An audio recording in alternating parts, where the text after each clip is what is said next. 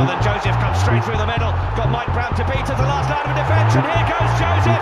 Joseph's going to get over. Watson goes on the outside. Oh, Watson goes magnificently on the outside. Hello and welcome back to the Bath Rugby Plug podcast, the rugby podcast by the fans for the fans, plugging the boys in blue, black and white. My name is Gabriel and I'm joined as ever by my good friend and fellow Bath fan Tom, dressed in a splendid Bath shirt, drinking a Corona, ready for this COVID comeback special. Absolutely. Buzzing to be back with you. As you say, feeling very festive for the new season, even though it's about as far from Christmas as we could possibly be. But only 43 days away now from the resumption of Premiership rugby. That's my Christmas. Exactly. It's starting to feel a bit real now, isn't it? Certainly is. It really is. I think that date's been feeling far and far in the past. But then if you look at how it's been 118 day break, I've also done my research for this one, mate. We've had so long, 118 days since rugby and 74 days for our research for this podcast, which was the date since our last podcast. So hope you've brushed up on your notes and you've got plenty to talk about. Yeah, no excuses there. I think, obviously we started off doing a couple of podcasts and looking at the old games, and it was nice to look back, but also when you were mid-season and all your sort of hopes and fears were kind of dashed, kind of watching those old games does become a little bit stale, but we are now back refreshed. We've been lucky enough to watch some live rugby, with Super Rugby being back on in New Zealand, which I know we've both been enjoying, there's just something about the buzz of live rugby, particularly with the full crowds that they've had over there. Yeah, I've got in my notes, Tom, to plug the previous podcast we did on those games if you haven't already checked them out, but they've been described as stale by 50% of that podcast, so take from that what you will, but genuinely do go back and check them out. We did one on the European Cup final, which Bath won against Brive, and one on the Clash in 2017. The first year. So that win against Leicester where we scored two tries at the end. So go and check those out if you haven't. If you have, maybe go back and listen. But whatever you do, make sure you hit subscribe now in your feeds again, and get every episode we do now going forward straight into your feeds. Follow us across social media. We've been a little bit quiet on there as well, but back to our old ways, and give us a review on iTunes or wherever you get your podcasts if you are enjoying it. But first things first, Tom, how are you? You mentioned a bit of Super Rugby. How else, or with what have you been filling your time without any Bath rugby? Well, it's been strange, trying to catch up on as much sport as possible. Watching different sports that I've never even watched. One with a round ball that they tend to kick around the place a little bit with UG, just been very busy with other things. And to be honest, the time has gone really quickly. 74 days. That's a very long time. It doesn't feel like that since we were last recording, and a lot has changed in that time from a Bath Rugby's perspective. And we were having a quick look at what we were going to talk about today, and we realised quite quickly that we were going to have our hands full. We were kind of lamenting how everything was so slow initially with signings and with the announcements, obviously with the rumour mill going as fast as it was, and then suddenly Bath Rugby announced a whole host of changes to the playing squad, which we'll come on to, and it's really exciting now because you can start to see where the club's going. I was having a look down the full squad on the club website. I think we've got a really young, exciting group of players, and we can start to build up our hopes, which ultimately will be dashed probably later in the season. Great to be back. Yes, I think that is kind of the purpose of this podcast this week, Tom, is to kind of give a recap of everything that's happened since both the end of the Premiership season in March and also since we did the last podcast, which was in April, but we didn't really touch on much news during those. So to kind of give a big overview and to bring all of you great listeners up to date with everything blue, black and white related, And of course, as you say, Tom, and let's get straight into it, the most important aspect of the news and of the changes at the club is the squad update that the club released on the 4th of June, almost a month ago today as we record. And it kind of outlined a really drastic change to the playing squad. Some of which we already knew at the time, and some of which was rumoured, and some of which kind of came from really left field. So I think it's a good idea for us to dig into those, give a good idea of some incoming, some outgoings, and what's going on with the squad moving forward into the remaining games in the Premiership, because of course this squad now is Bath's squad for the end of the 2019-2020 season, quite bizarrely, even though it wasn't the squad which begun the 2019-2020 season. And then we're going to kind of finish the podcast by giving an idea maybe of what the players have been up to in that time, and kind of the protocols that they have been having to abide by at the club, and what they are going to moving forward as stage 2 of the Restart Rugby for Professional kind of comes in, Tom. And then maybe a little look forward to the start of the season if we have time. But I think there is loads to get into in terms of this squad announcement, and a fear of rambling on as I normally do, I'll give a quick list of the incomings at Bath, and luckily this is the shorter of the two lists, and then we can discuss, break down, or should we go one by one, or me give you a big list? It's up to you. I think let's start with the players in. Maybe go through those. As you say, not too many, and then we can maybe touch briefly after that on kind of each of the 16 players leaving. Okay, so let's spin positive first, and I think there aren't as many of these, so we can kind of go one by one, and the headline news, of course, is the one that had been rumoured, we discussed, but is confirmed on a 3-year contract: the arrival of England international scrum half Ben Spencer. Tom, this kind of, out of all of the news given, was the real highlight and the real outstanding piece of news. Yeah, it was great news. I mean, as I say, we were growing slightly frustrated with all the rumours that were flying around that they weren't announcing the Ben Spencer deal. As we spoke about, and as has now materialised with a lot of the other Saracens players, they have taken 1-year season loans at a number of clubs. And obviously with the intention of going back to Saracens should they kind of return to the Premiership. It was our sense at the time, a few months ago, that was the case with Spencer, or at least that was the direction that the discussions were taking. And I think now it kind of explains why it was taking that time in my mind. Obviously formalising what is a 3-year deal, so really sort of committing his future to the club. I think Saracens will have moved on a lot as a club, but in 3 years' time, either for the good or for the worse.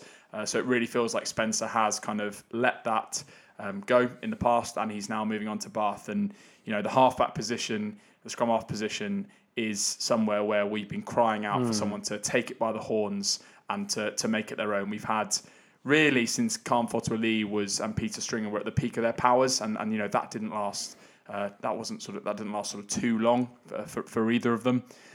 We've tried out various options: Will Chudley, Chris Cook, Max Green's had a go when he's been fit as well, and no one's really, as I say, made that position their own. So Ben Spencer is Matualu as well. Don't forget. Absolutely, yeah. Matualu went on to do great things on the wing for Glasgow, but Ben Spencer is of real pedigree, and he's a winner. He's won trophies throughout his whole career. He was on the bench, lest we forget, for the World Cup final, so he's highly touted by Eddie Jones and England as well. He's a brilliant signing, G.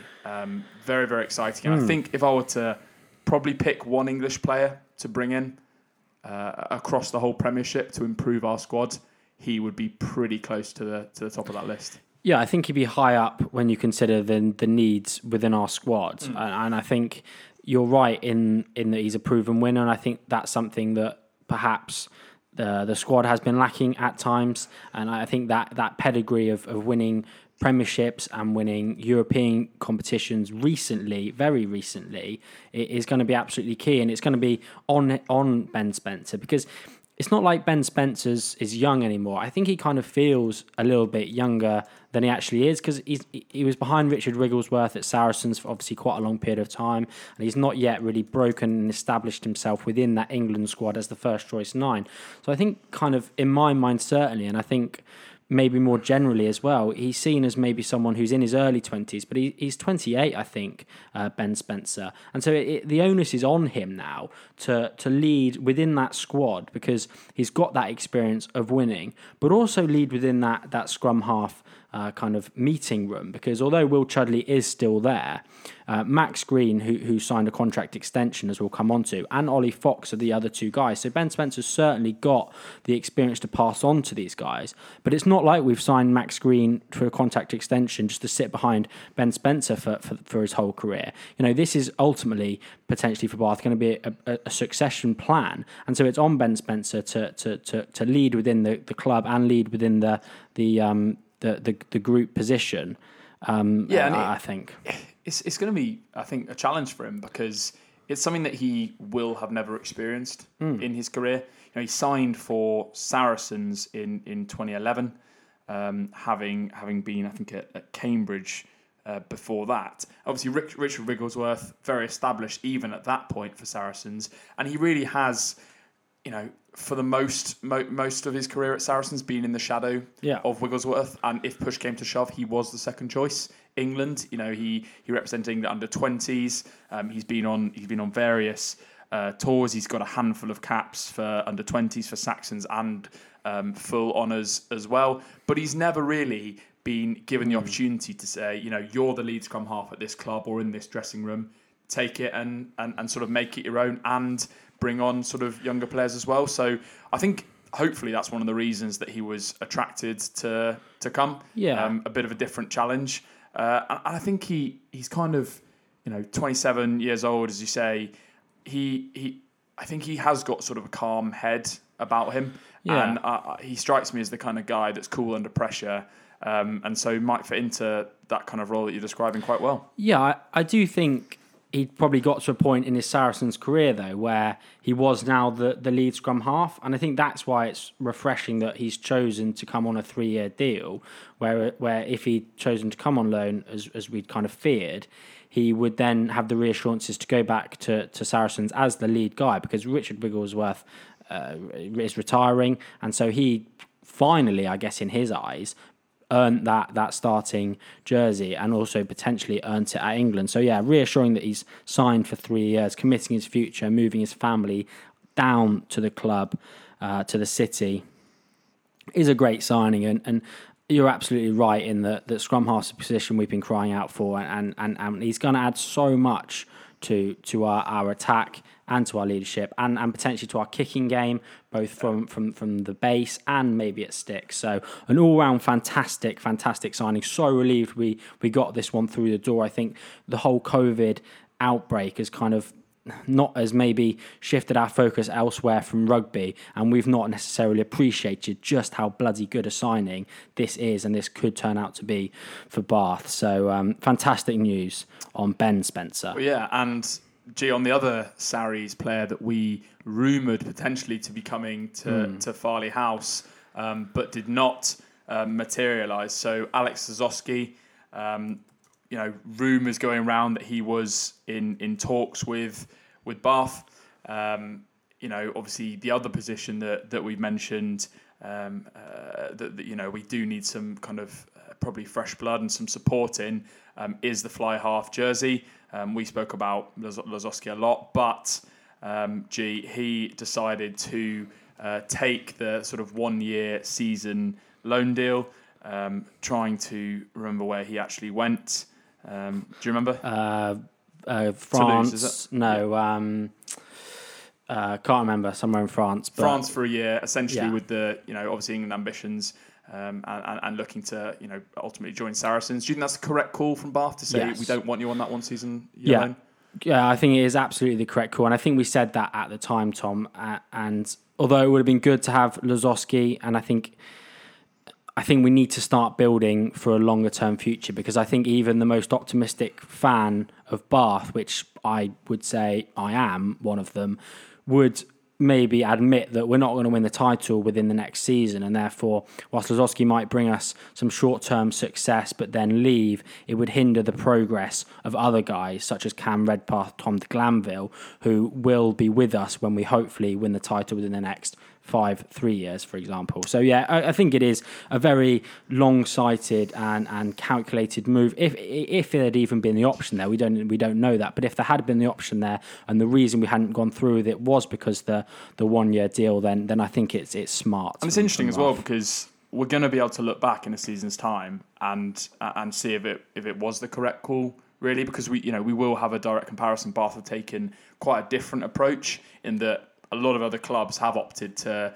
take these Sarrows boys on for one season. So a Sikwe joining Northampton Saints, a number of guys joining Bristol. So is it Max Malins, Ben Earl, and a couple of other guys, Jack Singleton, going to Gloucester. So yeah, those clubs have opted to do that. A couple of the others obviously heading abroad. And some just staying and almost having a season off at Saracens. So I think the option would have been there for Bath. But I think on balance, I'm with you. There is a really good young crop of players coming through in all positions, really, even if those, their actual positions aren't yet quite clear. And I think what you're saying to those guys, if you kind of just want to take someone for one season, stick them in the shirt, not give them the opportunity. And then when they leave, you say, okay, you were kind of, second choice all along. Now you fill their boots. Yeah, I agree, Tom. We've got 4 pages here of incomings and outgoings. And we should probably get cracking, but I could talk Ben Spencer all day with you. Speak to the start of the season. 43 days to go. Yeah, we could. Yeah, that is the plan. You will only hear this on the eve of Bath's first game on the 13th of August. That is when this will be released, when we finally get through this bloody long list. Very tired and slurred words, but judging by how quickly those doom bars are disappearing. And also both of us out of a job. Right, Will Spencer then. So another Spencer, but a very different story, this one. Kind of out of left field, I think. Obviously returning to Bath, having been with the club for 4 years. Since then, played for Worcester and Leicester. I know Stuart Hooper has spoken highly about the 28-year-old, about how when he left at the time when Hooper was still a player, he was sad to see him go and how much he's looking forward to bringing Spencer back. Do you share Hooper's optimism, Tom, as to what this signing can bring? No, to be honest. Next in the list. On the sort of spectrum of Spencers, he's at one end, and I think Ben Spencer's on the other end. No, I think that's unfair. Let's be honest, Stuart Hooper knows a lot more about rugby in general, but particularly second row play and line-out play, which he's mentioned as being one of the key reasons they're bringing him in than I do. So, trust in Hoops and all that. And, I've no doubt that Ben Spencer's a decent operator. He's consistently... Will Spencer, sorry. That's the first of many. I've no doubt he's a decent operator. He's got in... He's been a regular starter for a number of Premiership clubs. Stuart Hooper mentioned that he kind of made the line out his own when he went to Worcester and turned what was a bit of a shambles into into what Stuart Hooper regards as a good setup. So he can obviously play, but more importantly, I don't want to go into the outs, but you kind of need to look. You can't look at these things in a vacuum. And when you're seeing young guys, Levi Douglas, Rhys Davis heading off, either being released or going abroad, where they could build up more experience and come back bigger and better, as we've seen so many players do in a Bath shirt. Or so many players do, having started their careers at Bath. It is just seems a bit of a short-sighted one, in my view. Yeah, I think it potentially does seem it now, but and I also think that kind of looking at all positions throughout the the squad. There's a lot of youth, but in the lock position, it's kind of one of the positions where we've gotten rid of a lot of youth, and the players there are more experienced. So McNally, Stuke, Ewells, and Spencer, I guess, would be the front four. Unless I'm missing someone off that list, I don't think I am, and so I don't know whether that's what Hooper is particularly looking for in a lock. As we say, we don't know, but I agree it's a slightly strange one given the outs. But just on the player himself, it'd be interesting to see kind of how he's developed as a player since he was previously at Bath. But yeah, certainly a surprising one given the outs, which we'll come on to. Another surprising one next, Tom, was a guy, and I pride myself on my rugby knowledge, I'd never heard of, in Juan Schoeman. What are we doing? It's Schoeman. Schoeman, is that what we're going with? Juan Schoeman from Schoeman from the Durban Sharks. Juan, if you're listening, apologies for the pronunciation. Tom, as the resident prop in the podcast, what do you know, and what have you since gleaned from your extensive research into Juan Schoeman? Well, I have seen approximately 8 minutes footage of Juan Schoeman, which I watched about half an hour ago in preparation for this. I must admit, I've not watched a great deal. Well, in past seasons, I've not watched a great deal of Super Rugby, particularly on the South African side. He wasn't someone that I was aware of either. However, as I say, looking at him, looking at kind of those highlights and looking at his career, having played, represented age group level at South Africa, having been a pretty regular starter for the Sharks. He looks like a very, very powerful athlete. He, in some of those highlight reels, he looked like a very strong scrummager on that loose head side. So yeah, it's difficult to know what we're going to get. We also had Jacques van Rooyen come for a couple of seasons. Probably didn't, I think it's fair to say, quite achieve what he could have done. Schoeman looks kind of more powerful and probably better suited to be a prop in Premiership rugby than I think Van Rooyen was, who was probably more of an old school kind of operator. But that says it remains to be seen. And I think what's really interesting, G, and we discussed this briefly, is kind of how he would have been scouted and who scouted him. As you say, it seems like a very, very left field signing. Was it that he just came on the market and we wanted to kind of bolster our squad in that position for a particular reason? Or is he, as you'd probably hope, been someone that our scouts have been looking at for a while? He came out of contract and we snapped him up. Either way, you've got to remember that he's moving across from South Africa, bringing his family across to Bath, a young family. So he must have conviction in Bath, and Bath must have conviction in him. So I think it's a bit of a wait and see from me, but ever the optimist. But this falls under the remit, Tom, of Pierre Broncon, the head of scouting and strategic analysis at Bath. If you ask who's scouted him and who's pulled the trigger on this guy, that's Hooper ultimately finally pulls the trigger after consultation with probably Neil Hatley and Mark Lilly, the two primary forwards coaches in the squad. But the guy that's got to bring these sorts of players to the attention of Hooper, because Hooper can't be out on the ground, boots on the ground, scouting players in South Africa all the time. It must be from a shortlist, or hopefully from a shortlist, which Pierre Broncon has carefully and strategically put together within kind of a long period of time. And I think that's an optimistic way of looking at it.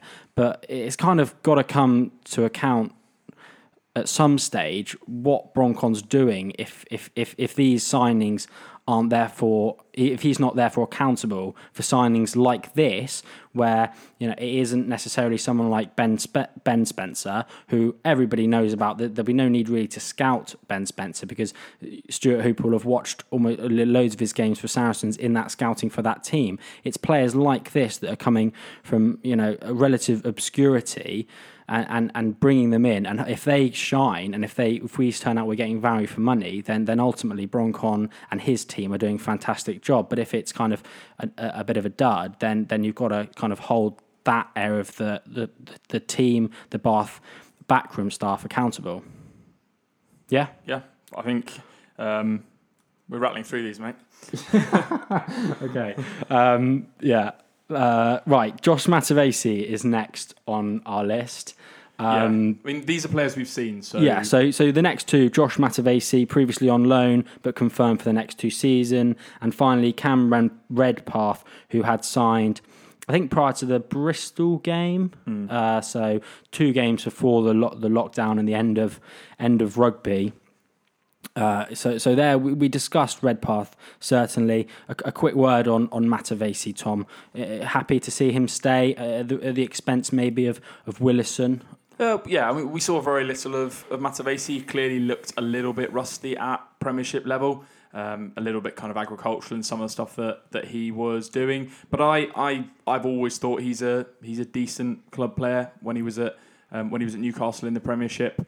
I don't expect to see him starting on a regular basis if we're injury free and we've got our internationals playing. But I think he's a solid club player. Probably commands a lower salary than Jackson Willison, who is of similar quality, I guess, and has shown himself to be a bit injury prone, brutally speaking, in the last couple of seasons. Happy concussions, and concussions always always a nasty one, can always return, really difficult to know that you're actually kind of properly rehabbed and cured. So, I think this is the theme throughout this, not wanting to go off topic, but it's a bit of a theme.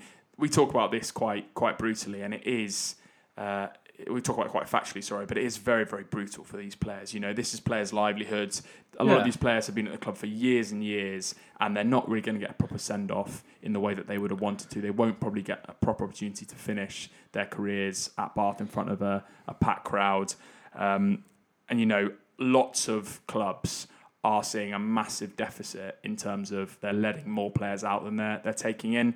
Our squad has fallen now from 53 in the senior squad last season to only 40 people. So that's a significant number of people, and a number of those have been released, as we'll say, and are without contract, including Jackson Willison. So it's very, very difficult, and I'm sure these decisions won't be taken lightly. On Willison, happy to see him stay, I think. On Matavesi. On Matavesi, happy to see him stay. I think nothing more than probably a kind of a solid club player in my view. Yeah, I would say on Matavesi, I think he does offer slightly different dimension to almost every other centre that we've got, particularly Redpath and Joseph, kind of maybe more similar to a Max Clark type, but in and around the squad and useful to have when injuries / England duty calls.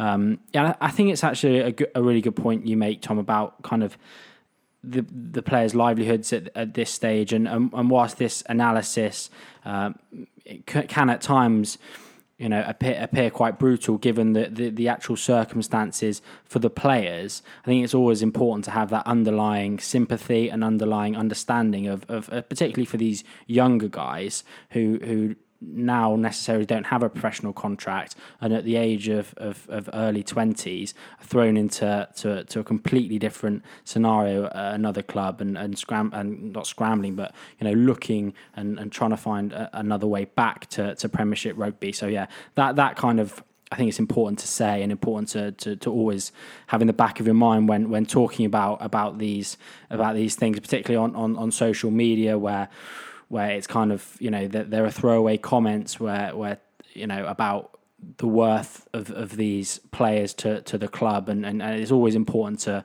recognise the human aspect. I think during COVID-19 in particular, when there's been redundancies and there's been people's jobs affected in every walk of life, I think it's important that people understand that's exactly what these players are kind of going through at the moment, not just with the salary reductions, which we will come on to, but also the players leaving. Yeah. I think on that note, shall we... Let's move on to kind of the players that are departing. I think we can segue on to a couple of other things as we go through. But shall I just read out a list of maybe some of the less notable names that our listeners will know, and you can, if you want, chip in with a comment about each, and then we'll kind of get on to the others.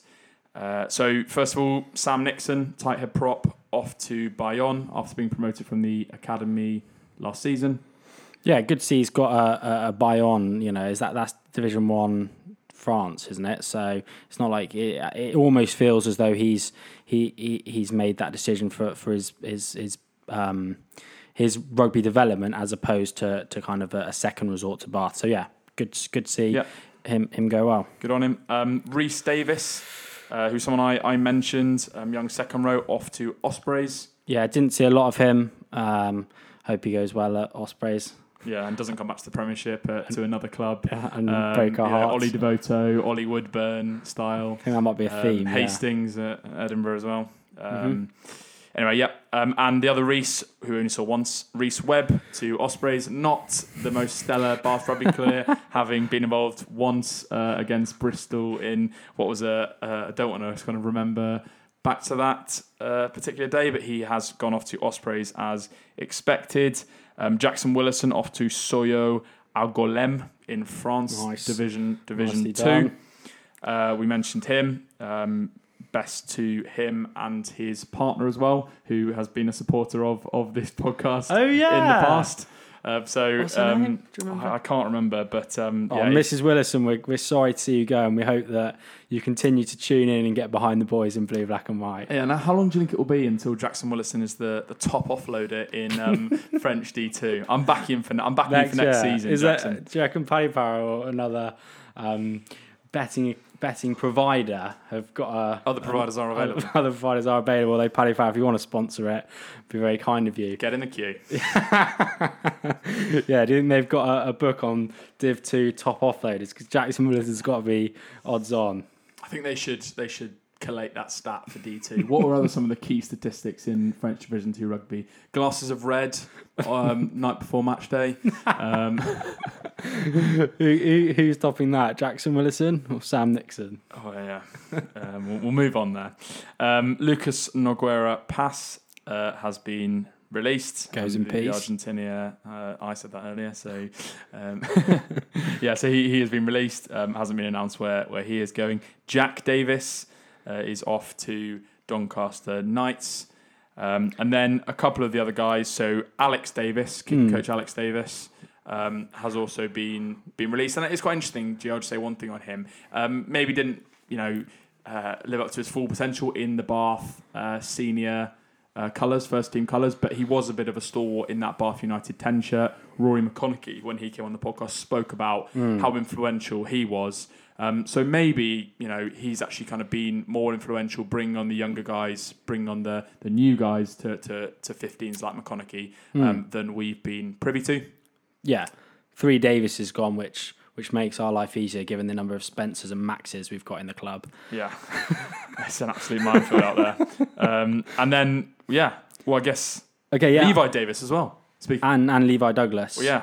So the 2 Levis, so they're both gone as well. It is difficult, isn't it? It really is. There's a lot of crossover, which I think does at times confuse Bath fans. And this list could easily be, 7 names with all the kind of same names that we've got on there. And on Levi number 1, so Levi Davis, let's say. I mean, we joked about how he was involved in TriStar, the TriStar.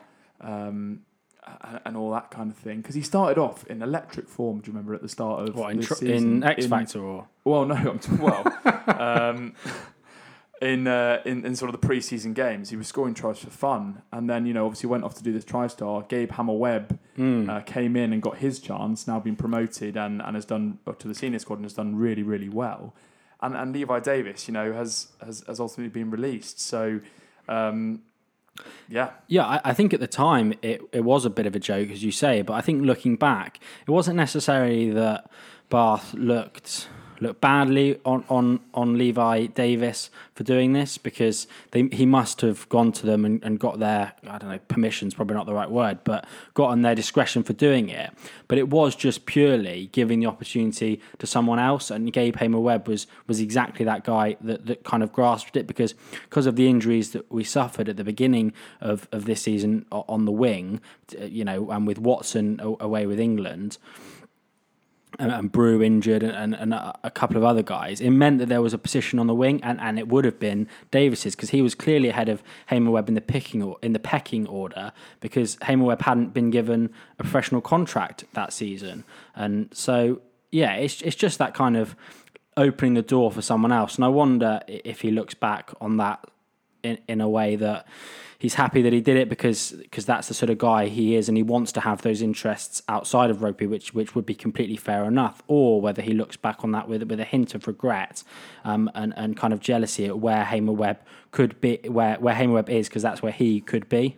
Yeah, but ultimately, kind of very, very young.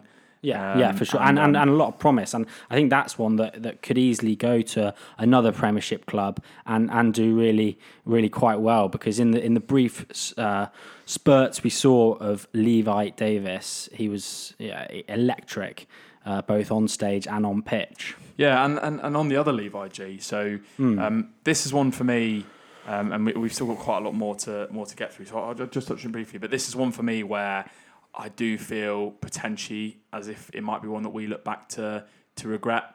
I feel like, speak of opportunity for Hamer-Webb, and obviously such a large part of getting the opportunity is just having a lucky break. And we're so strong in the second row department, but it feels like he should have been given more of an opportunity, given how strong he looked, given what a dominant force he looked when he has played in that senior shirt.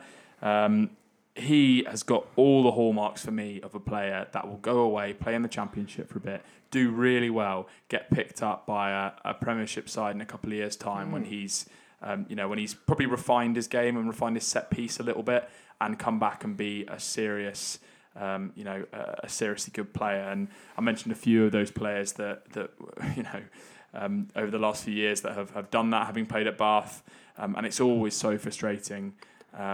And ultimately, those players probably do harbour a bit of resentment to the club for releasing them, and will have loyalty to the club that then picks them up. And I just really worried that'll be the case for him.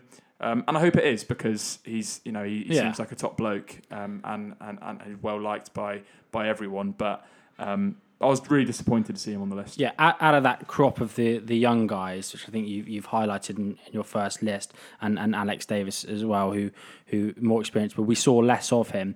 Out of the crop of those guys, he's definitely the one that I'm most disappointed to see go for all of those reasons.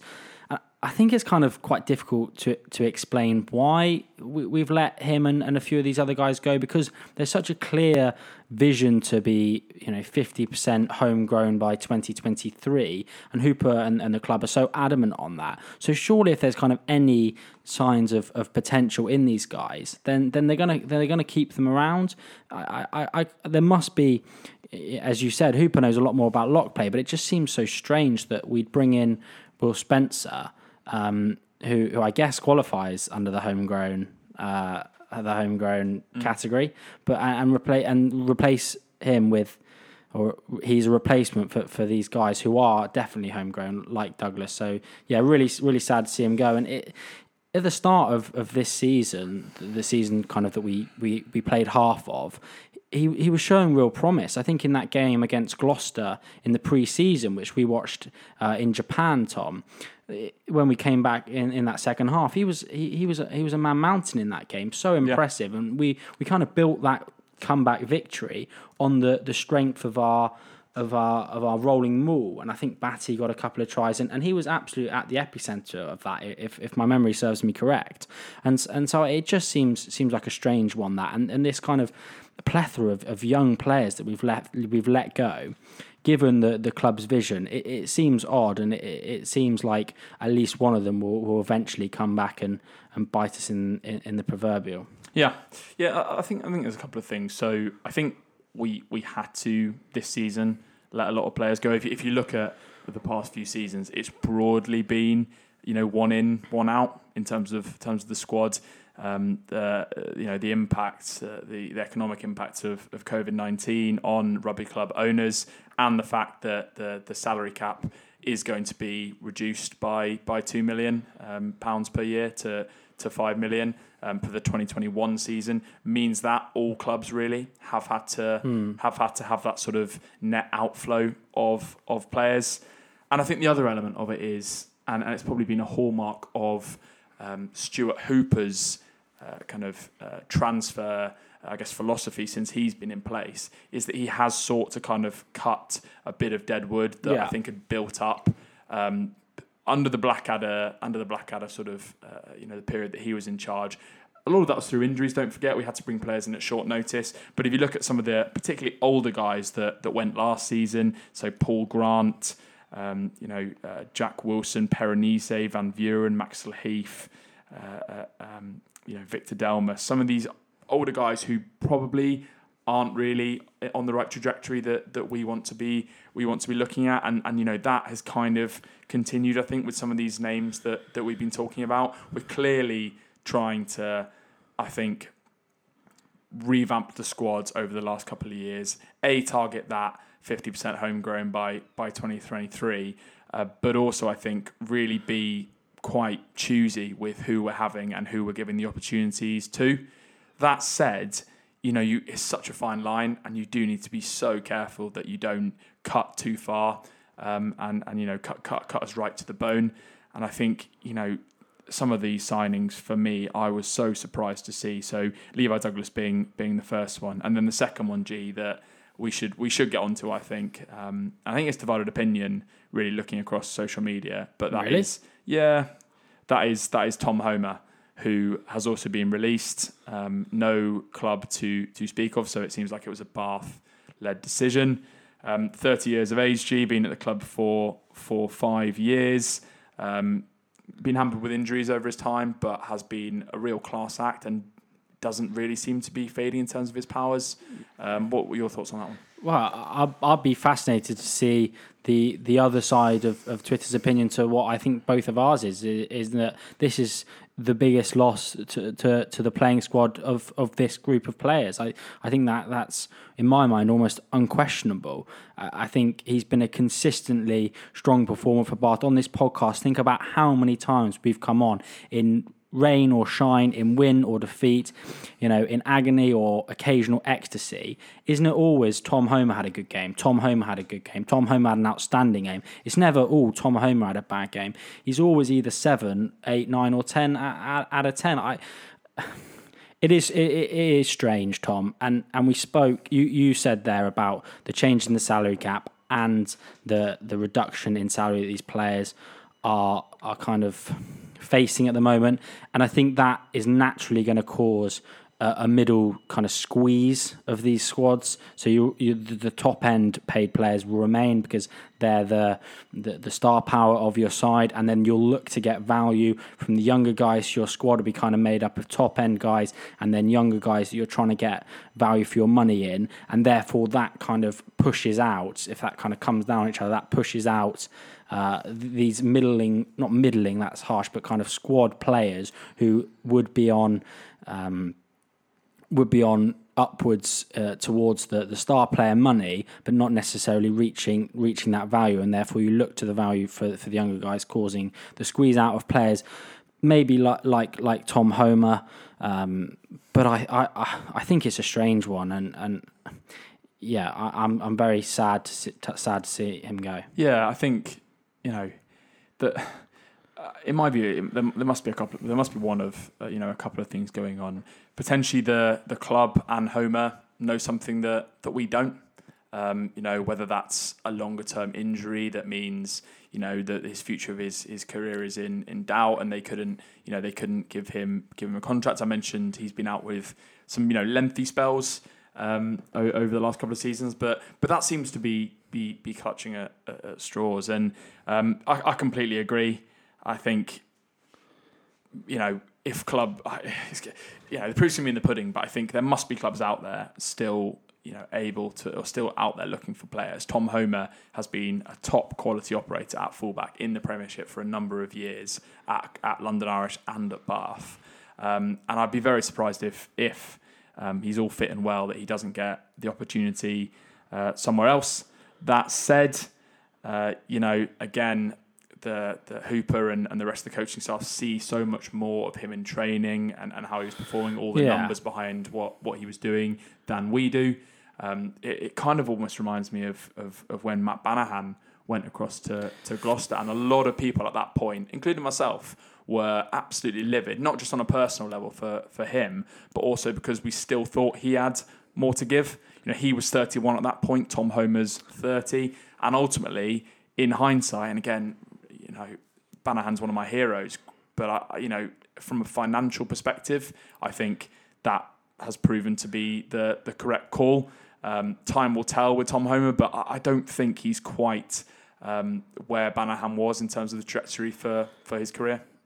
Yeah, I think it all depends on the financials behind what Tom Homer was asking. Of course, they get to a point where any player is not worth the value they are asking, and so if that is the case, then absolutely, Bath have made the right decision. They need to remain careful of what they spend, given the cutbacks in the cap. But it seems strange to me that if that was the case, then Tom Homer would have the idea of his market value in his head based presumably on what other clubs were prepared to offer him.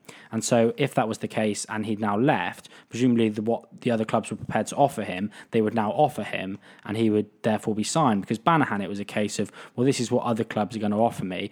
Bath said, well, we unfortunately don't think we can afford to pay you that for what you bring to the squad. Gloucester thought they could, and that's when the kind of move happened. But if Homer's saying, well, this is what I think you should pay me, but no one else wants to pay him this, then he's going to reduce his value back down to a level where Bath can meet. So I think the comparison has some similarities, but I do think it's odd that he wouldn't therefore have a club. Yeah. I guess the only thing to say, and we should move on from this, but the only thing to say is that it's not business as usual. When Banahan went, it was very much the end of the season. All clubs were in the market for players. This has been very difficult. All players having to take salary caps, as we saw with our dear friends Leicester Tigers. Some players are reluctant to take those reductions in salary, particularly if they're towards the back end of their career and they've only got a few years' salary left in them in professional rugby. We don't know the ins and outs of it for Homer. We probably never will. Yeah. I'm really disappointed to see him go. We can come on to the other players leaving, I guess, in a minute. But I think this segues us quite nicely onto another point, and that's with all these players leaving, with these 16 guys leaving, we potentially, and with only kind of 3 new guys coming in, we potentially begin to look a little bit thin in certain positions. However, we've obviously got these younger guys that have been promoted from the academy, Cam Redpath as well coming in, whose positions are potentially unknown at top professional club level at this point. And I think that's the first one to come on to. Wait, sorry, I just need to interject. You've been watching way too much football, top level, and also the top Premiership level, the personal middling Premiership level, the personal growth from you between 74 days ago when we did our last podcast and this podcast. You're admitting that there is someone on this planet which may know more about rugby than you, and B, you're segueing onto other stuff in the schedule which you seem to have created. I am no longer needed. It's been a humbling time. My brain seems to have finally started functioning after a quarter of a century in operation. But yeah, we're getting there after what 2.5 years of doing this podcast. Lead us on your segue. Thanks for bearing with us, listeners. So where am I going with this? You lost my train of thought now. Oh yeah, players that we're missing in certain departments, and now this has been a point of contention on Twitter, G. And thanks for everyone for getting in touch with us. And you found the Twitter login. I managed to log into our Twitter this afternoon. Sorry the tweet went out so late, but we've had a number of really interesting responses, and many of them were about this. So the 15 shirt. Let's start with that. So obviously Anthony Watson being the number 1. He will likely be away with England. If the Lions happens next year, then you'd fully expect him to go to South Africa as well. Tom Homer would have been the natural deputy there, as he has been for a number of years. Hugie, is gonna fill his boots. Where is our depth in that particular position? So I think it's split reps until we kind of get an idea of who is that number 2, I guess, behind Watson, who's clearly the number 1. So I think it's split between Tom de Glanville, who's someone we've seen a lot of, and I think it's believed by the Bath coaches that he is a number 15 or a 12. So potentially him. I also think Darren Atkins, who's a bit of a forgotten name by some, not by us, of course, friend of the podcast, Darren Atkins, but he is definitely sees himself as a 15, and he's coming back from injury, has another year on his contract, and therefore, where's he going to play if we've got all these players? And the final one is of course, Rory McConaughey.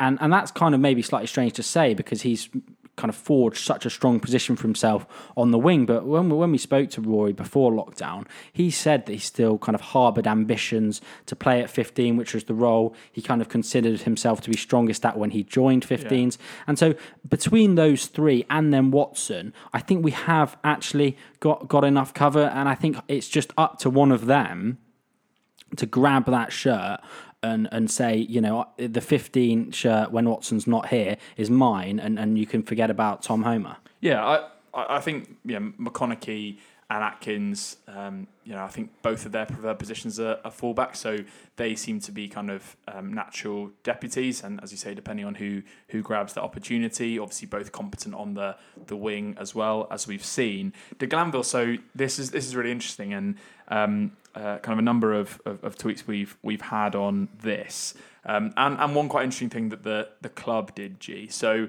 on the website itself, there were some kind of amendments made to the positions. Yeah. Oh, I was looking at this earlier. Yeah, which is really interesting. So I'm so glad there's someone else. So I'm not sure how much people want to read into this. I'm so glad there's someone else reading into it. But we love wild speculation. We love wild speculation on this podcast, so we're going to go ahead.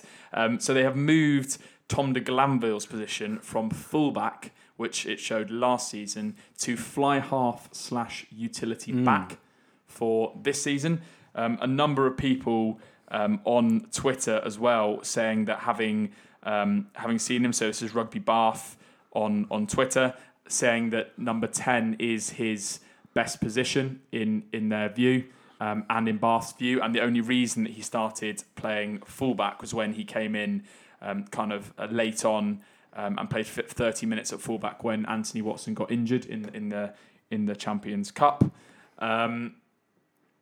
So yeah, I think it's a really interesting one. I've not seen a great deal of game tape of de Glanville, particularly not at middling Premiership level as we're now calling it.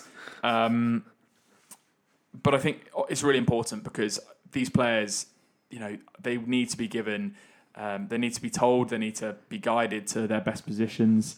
My view on what I've seen of de Glanville and his skill set would be that he is naturally a 15 or a centre, as you say, G. But the knock-on question from that is that with Freddie Burns and Alex Davis having departed and Reece Priestland not really having a natural deputy, then who have Bath left to stand in? And is the fact they've not signed anyone, coupled with this little cheeky change on the website, does that mean that actually Tom de Glanville is going to be given the backup 10 shirt? Yeah, it might be. I noticed that, and actually in my notes is fly half / utility back ? So yeah, maybe and interesting we should say as well, Redpath has been listed as a centre / utility back. And in the announcement of signing Cam Redpath, and I feel like with a dearth of rugby news, we're starting to read these websites too much detail, but it was said Cam Redpath will add different dimensions to Bath's midfield with additional options of being to play at 10 or 15. So anywhere but the wing or 9 for Cam Redpath. Yeah, I mean, it feels like Bath tried to be as vague as possible when they brought these players in. But you'd hope now, and we'll come into their training, but they've started to come back into training. Contact's going to be starting soon, so they will start to see some kind of normality. You hope to see these decisions made because I think we've seen it so many times with young players. But if a player's not given a position to work on, they're almost seen as kind of a bit of a floating resource, and they can't pin down a particular position and really make it their own and really progress through the ranks in that position. We've seen it with Harry Malander, for example. Austin Healey is the great example of the utility back that kind of was never, no one had high enough conviction in any one position. So I think the decision needs to be made. Henry Slade for a long period. Exactly, Henry Slade, great example. So I think a decision needs to be made. It shouldn't be then set in stone, but there should be a firm decision made with a view to being flexible to the benefit of the player. Agreed. But I just get the inkling and the impression that they fancy Dick Glanville as a bit of a 10, because I just don't see any other explanation for why we've only then got Reece Priestland in that shirt. Yeah, and one guy who won't be wearing the Bath 10 shirt any longer, moving back to the departures, is Freddie Burns, announced after much speculation that he'd be joining Japan. Been at the club now for 3 years, I think, and never really established himself in that 10 jersey that we spoke of.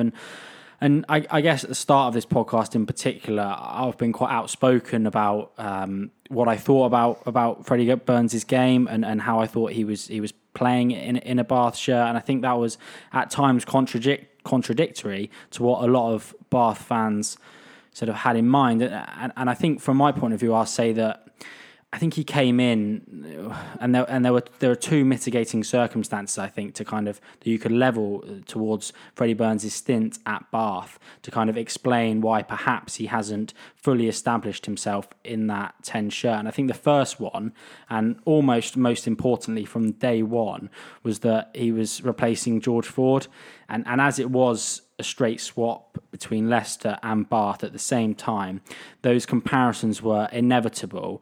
And unfortunately for Freddie Burns, even the staunchest Freddie Burns fan would never be able to say that Freddie's top game could live with Ford's top game, which is, been England fly half in the World Cup final. And there's no disgrace in that. But I think the fact that he replaced Ford almost like for like, it seemed at the time, meant that those comparisons always kind of put Freddie in the shadow in a way, and that combined with the fact that Ford led and then oversaw the most recent period of success for Bath, I say success inverted commas, when we got to the final in 2015, based on not just Ford's play, but an electric backline and a dominant forward pack. And Burns hasn't had kind of either of those necessarily during his time. So I think those comparisons were harsh and tough on Freddie Burns. And I think the second thing that kind of led to almost where we are now was, and it seems almost strange to say this, but the drop ball against Toulouse. And that was just such a massive factor in Freddie Burns' Bath career, because it happened at the start, happened in such a high-profile game. And I almost think he never really recovered from that in Bath fans' eyes. He always seemed like he was trying to prove himself to get over that error, and I never felt like it was ever completely put past him. And that was kind of down to the fact that from that moment, it was an in-out situation with him and Reece Priestland, and that was almost the kind of not end of his chance at 10, but that was kind of the moment when it began to really flip-flop. But I think despite those two sort of mitigating circumstances, I don't think he's ever really grabbed that 10 shirt and said, this is mine, and ever really put in consistent performances from fly half that have meant that kind of he's been ultimately a success at the club. Yeah, I think you're spot on there. I think there was a lot of pressure on him coming in, Bath being his kind of where he grew up, and it was almost a bit of a homecoming for Freddie Burns. And I think one thing I would say, and I don't think he necessarily always acknowledges this, he has had his critics, and to be honest, rightly so, because a lot of the time he's simply not been good enough. And he was a big signing, a big money signing. He came in, and he simply hasn't been consistent enough and delivered on nearly as frequent enough basis. But the support that he has been shown, maybe not always from us, G, I think I've had a bit of a volatile kind of relationship with Burns. Sometimes I think give him the chance, let him build his confidence. He's a confidence player. Give him the shirt, see what he can do with it. And sometimes I just think you just really don't help yourself with some of the things you do. Ultimately, Priestland has probably been the better option, I think, over the majority of the time that he's been at Bath. That's not been good enough for him, and that's completely fair enough because he wanted to make that shirt his own. He wasn't able to do it. His career is ultimately, kind of dragging on a bit now, as in what is he now? He must be late 20s. Now he always seems like kind of a young, boisterous guy, but he actually has been playing at a number of clubs now for a number of years. So I think a fresh start for him is great. He's off to the Toyota Industries shuttles. I didn't want to say that he's going to be a taxi driver, but it does sound a little bit like that. But Japan's an awesome place, as we know. And I think a fresh start for him there in a country that is absolutely rugby mad now after the World Cup and the success they had as a national team there. I think it's a good start for him, and I wish him all the best. But, agreed. I think it's the right outcome for both parties at this point. Yeah, agree on that, Tom. And then speaking of another guy who potentially never quite fulfilled his potential in a Bath halfback shirt, and that is Chris Cook. Where do we want to go with Chris Cook? I think he's one of the most loved players, I think, by us, by all Bath fans, because I always just feel like I want everything. I want it so bad that Chris Cook just makes that 9 shirt his own. And he's had, is it 11 seasons he's been at the club now? Academy boy. And there's been occasions where you think, right, Chris, this is perfect. Just go and grab it. And he's just never quite done it through, occasionally the club bringing in someone else, but also just at times some errors and bad decisions on the field. Yeah, I think people are in danger here of being a bit short-sighted and just remembering the bit of recency bias, remembering kind of everything that and kind of the errors that he's made potentially in the last few seasons. You've got to say 11 seasons, joined when he was 18, made his Premiership debut at 19. At that point, remember, was really highly touted. Played for England under 20. He got 9 caps for them back in 2011. So at that point, he was talented. He was precocious, but he probably was making too many mistakes and needed to kind of refine his game. Ultimately, that never happened, it never happened as much as it should have done. He did ultimately has a bit of a tendency to probably cost his team more points than he gains them in terms of the penalties he gives away, the yellow cards that he tends to get, and again, I think it goes back to what I was saying earlier about Ben Spencer. He had a brilliant opportunity over those 11 seasons. We've had scrum halves, a bit of a revolving door of scrum halves over that point in time, and it was his opportunity to break through and be like, no, we don't need another senior scrum half to come in. I will take this on now and I'll make it my own shirt. And he was never quite consistent. I wouldn't want to say good enough. He was never quite consistent enough to do that. But he's a Bath legend in my view, and I will, I'll sort of always be a big Chris Cook fan, even though he is, heading across to Bristol. A great Bath man. I think loyal to the end. I think if another contract had been on the cards, he would have snapped it up. But I think probably a club decision there, and again with Spencer coming in and Green and Fox so promising in that position, again probably the right call, I'm sad to say.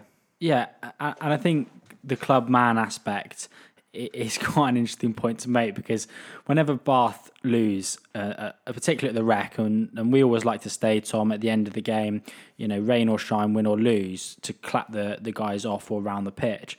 And at times when it's in defeat, you maybe feel that some of the players aren't hurting enough, but maybe aren't outwardly showing they're hiding it a lot better than maybe what as a fan you'd like at that point. And Chris Cook's the complete opposite.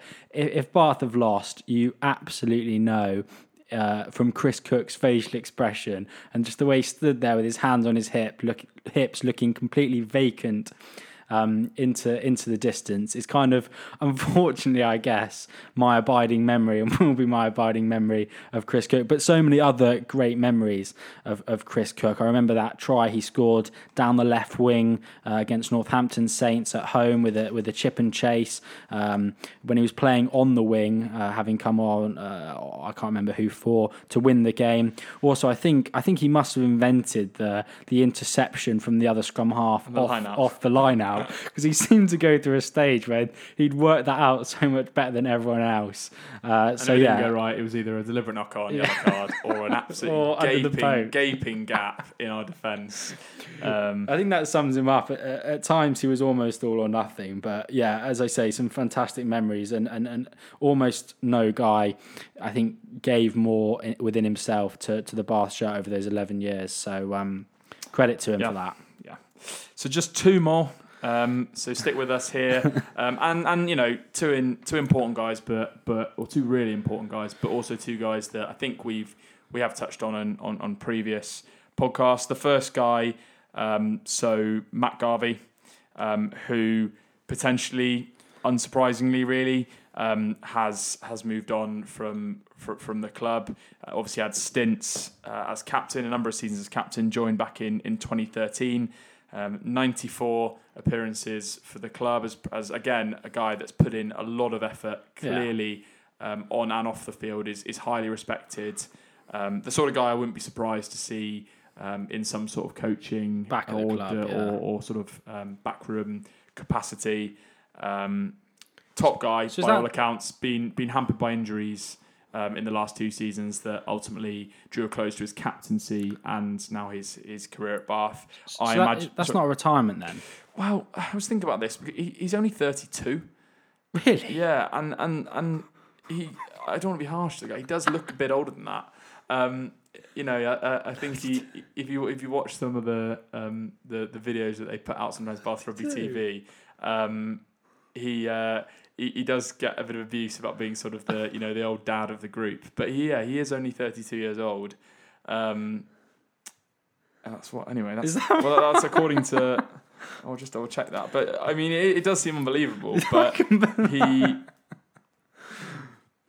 I'm gonna have to fill here on Matt Garvey whilst Tom kind of chases his name. But if it isn't retirement, which I don't know why I assumed it kind of would be because it's not been announced. I think he's a guy that, and I think all of these guys it is true for, but he's a guy that really needs to be thanked properly for everything he's done for the club. And whilst the club can put out all the stuff they want on social media, which is great and kind of all they can do at this stage, there needs to be a time when we're all back together and maybe get these players back. Obviously, it depends on their contractual agreements with what their new clubs are. But get these players back to the Rec if we can, or at the Rec ourselves. Show our thanks to guys like Matt Garvey, who, club captain for many years and came in 2013 when we were just about to start to get quite hot for those couple of seasons and really made a difference, really made, kind of gave that pack a gnarly edge. So, he'll be greatly missed. And,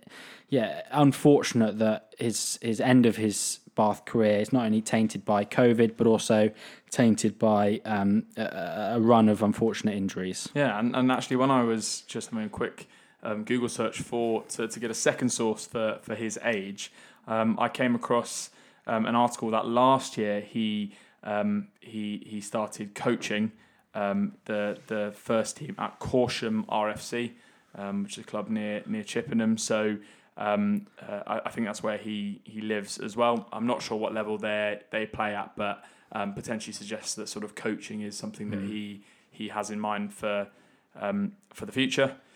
And then just leading on to that, and in terms of farewells, probably this is the guy that I'd like to say kind of the most heartfelt thanks to.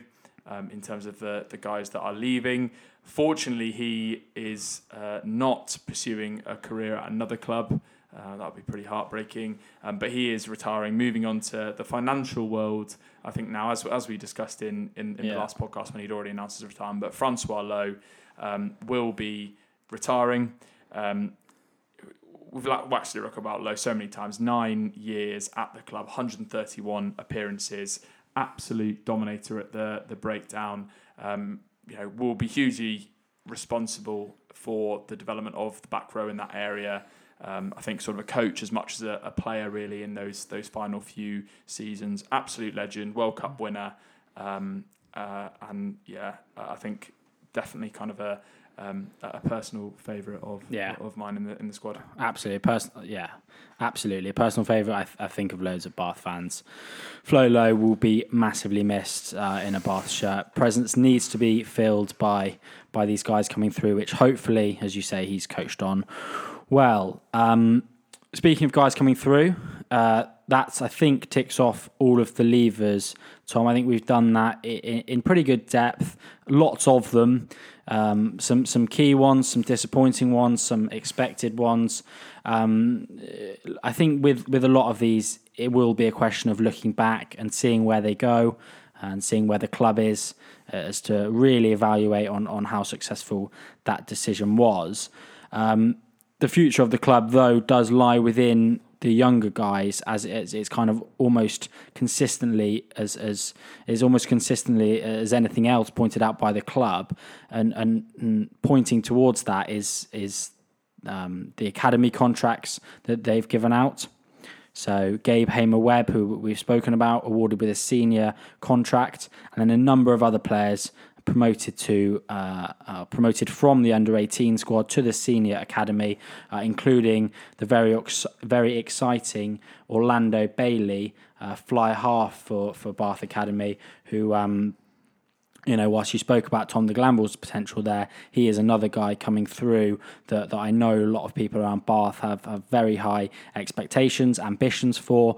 So him amongst a number of other ones promoted to the senior squad, of course, with a view in 1 or 2 years to get the senior contract, like Gabe Hamer-Webb has just done, and like both Miles Reed and Darren Atkins did very recently, and they are 2 of the 3 that Bath announced as coming back from injury.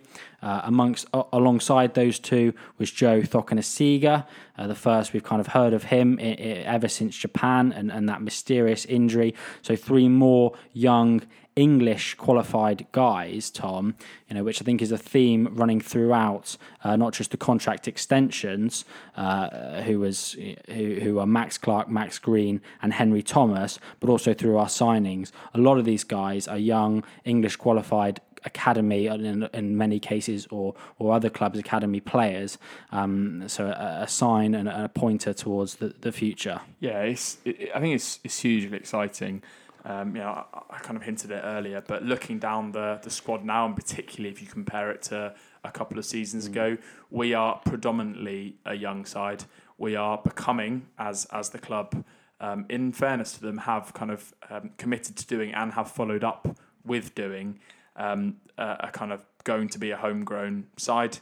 And there are just some hugely exciting players across all positions, and I think some nice kind of also sort of experience dotted around the squad. So I really like the profile of that squad. If COVID aside, if we'd finished this season 6, for me, we are in such a better position than we would have been a couple of seasons ago because of the trajectory of all those guys that you mentioned there. And the really exciting thing about the rest of this season is that we're not coming off the back of weeks and weeks of arduous Premiership rugby. Pretty much everyone in the squad will be fit and raring to go. They will have had time at home. They will have been as frustrated with lockdown as I think everyone else would have been. They'll be coming back into training now. It'll almost feel like They've had, they would have had much longer off than they have in between seasons. It'll feel like a bit of a fresh start, but also it does feel like there's less to lose this season, because ultimately there is a bit of an asterisk on whatever the final standings are. Whether we'll, get the remaining fixtures in is yet to be seen. If we do, it's likely that match frequency will be fairly regular, and that will mean squad rotation, and that will mean opportunities and direct comparisons that can be made between these guys. So it's hugely exciting. When was the last time, G, that we had everyone fit? We could take, we could take our pick across this talented bunch. We could mix and match different combinations without living week to week and the criticism that Hooper would have faced for taking risks in a more normal season. It's massively exciting. So I did actually pick, as Hooper can do, a 15 that we could field, as far as I know, without any issue on the first game in the weekend of the 14th or the 16th of August. But before I get to that team, Tom, you mentioned the age profile of this squad, and I actually went in on my preparation for this podcast to do an average age of the squad. However, I soon realised that on the Bath website, it doesn't have the age, it just has the year born. And it would have taken me the full 74 days that we've had between podcasts to do that maths. So, unfortunately, I didn't bother.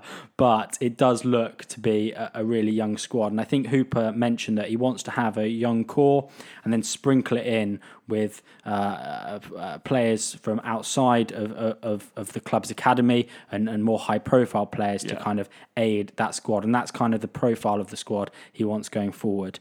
So the team I picked, and really briefly here, mate, because I know we're kind of running into the first game in August. But so Stewart, Dunn, Abano, Ewells and Stoke, then Underhill, Faletau, Mercer, Spencer, Reece Priestland, Redpath, Jonathan Joseph, Roy McConaughey, Anthony Watson, Joe Thokanasiga. And as far as I know, maybe Thokanasiga, we're not quite sure whether he's 100%, but as far as I know, I don't really see why that can't be the team going forward. And I think we've always dreamed as Bath fans of a season where there is no international games, because we've been so severely affected by those at times, and we've almost got that, even though it is a truncated season. We've almost got that season, so it'll be fascinating to see how those guys do. And just off the cuff, if we think about what a second team to that could look like, and kind of just plucking names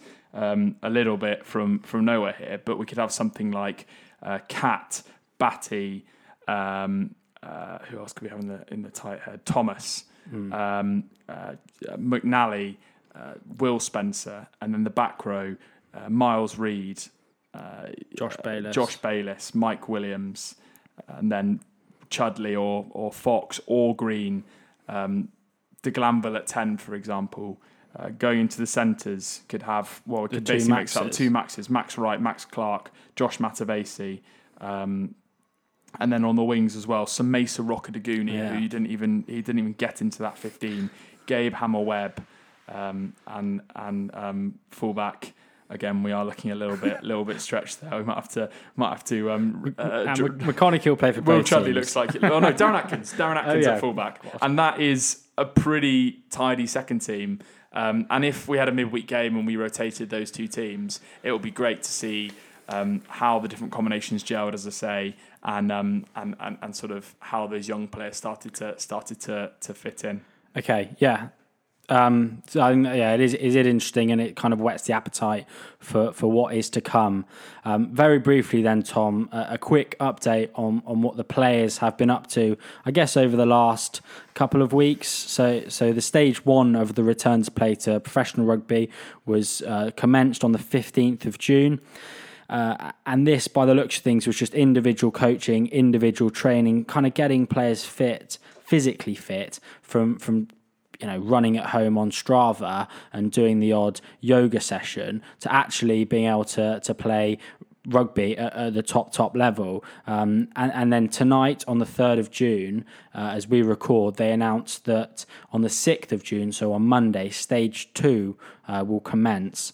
And this is, to quote the Premiership statement, it says small groups and or teams will be able to interact in much closer contact, including sharing of equipment where necessary. And I'm kind of reading that as maybe not contact as we kind of phrase it in rugby terms, more contact, close contact, physical contact, but not tackling, mauling, rucking, but the use of equipment, i.e. I guess a ball, to kind of start to go through, get back to some rugby skills, kicking, passing, line out throwing, all of those things, whereas before it was just kind of get back to physical peak fitness, and now kind of try and hone those skills before, I guess, they introduce stage 3, which would then be contact as we know it in tackling and everything else, building up to the restart of rugby on the weekend of the 15th to the 16th of August. Yeah, I think about it, you can't really get much further away from the 2 metre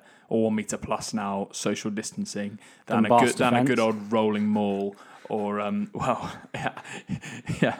In the past, we've actually That's what I thought. we've actually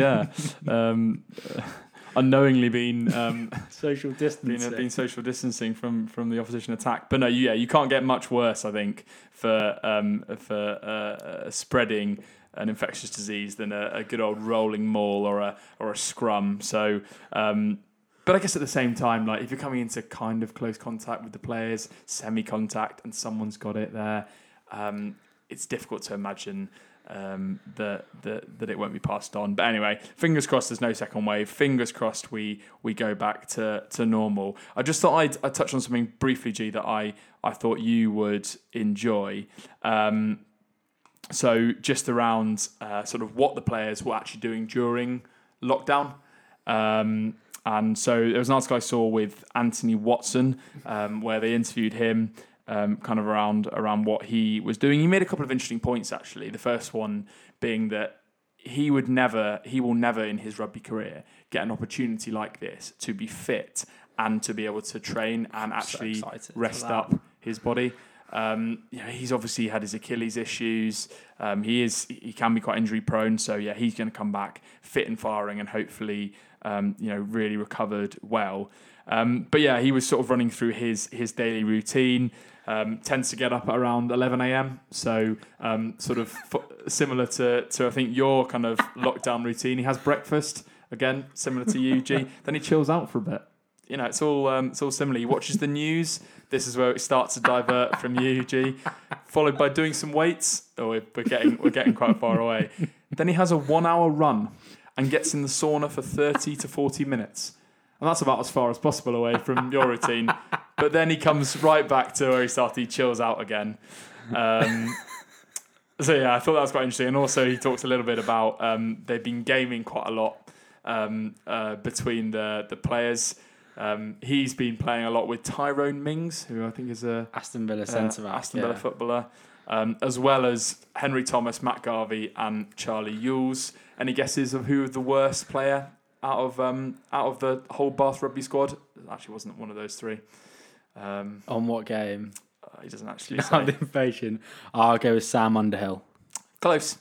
Tom Ellis, apparently, is the worst gamer of all time. He says we play in groups of 4, but if he is online, he just turns off the PlayStation. So Anthony Watson, I think, as ever with him, great personality. He's clearly been making the best of a bad situation, but seems also to have been training hard. So, starting on, Monday, they will be in this kind of semi-contact training. They must be absolutely chomping at the bit to be getting back involved, as are we, G. As are we. And just finally then, Tom, the final question. Thank you so much for listening to this whole podcast. We really hope we are whetting your appetite ahead of the season, even though it is in 5 weeks or so's time. But the final question, Tom, moving into next season, is from Robert Barkley on Twitter. Follow us again at Bath Rugby Plug on Twitter across all socials. And he says, what goal should we set ourselves for the rest of the season? Yeah, it's a difficult one because we don't know what form the season will take. I imagine they will try and complete the remaining fixtures. Bath kind of sitting mid-table. Where were we? About sixth. Yeah, sixth. Going into it. So I think the ambition has to be, first and foremost, in terms of results, to finish in line for a Champions Cup spot. That's got to be the number one priority in my view. But I think, as I kind of alluded to a few minutes ago, we can, given the kind of exceptional circumstances, look at performances and look at player combinations a little bit more and be slightly less results focused. The squad's changed around a lot. There are new players who won't have had proper time to bed in. We need to be understanding that it's been a very difficult situation. There's going to be some rustiness in the players and in the coaching staff. And it's not going to be easy. So I think we have to be understanding as Bath fans. We need to look for the positives. We need to understand that the club are clearly looking to, on a kind of a multi-season basis, to improve this squad and to turn these young players, these young promising players, into sort of very established operators. So I think, obviously we'll have a keen eye on the results and where we finish. Top 6 is key, but. And with Saracens gone, it's got to be pretty doable, I think. But I think we've also got to look past that a little bit and really give this new squad a chance to bed in.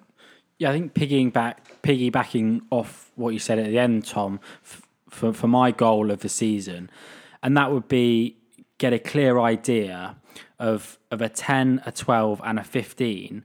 Going into next season, and also get a clear idea of where, so De Glanville and Redpath in particular, where they're going to play, and we can speculate and read so much into websites all we want, but at the end of the day, the club want to find out on the field where these guys are going to play, and therefore they're going to give them the opportunity in these upcoming games. And I just think if by the end of this second half of the season, going into the next season, which is going to be a very, very quick turnaround, don't forget, we need to have a very clear idea going into that following season where these guys are going to play and who is going to play in those pivotal positions for Bath, because they'll ultimately decide how well we do in that final, in the full season of 2020 and 2021. Top man. Yeah, thanks for that, mate. I really enjoyed that. A highlight of my lockdown, no doubt, and hopefully it has been for you, the listener. We've rambled on long enough, so follow us. Back soon as well, I think. Subscribe. Not another 43-day delay. 74. We can, not the 74 delay. We can. Yeah, that would be late, wouldn't it? We'd be sort of 3 weeks into the season. Yeah, we're definitely back for the season. But yeah, picking this up more regularly now. So thank you very much for sticking with us. If you have, share it with your Bath Rugby mates. Get excited for the season. We're very, very nearly there.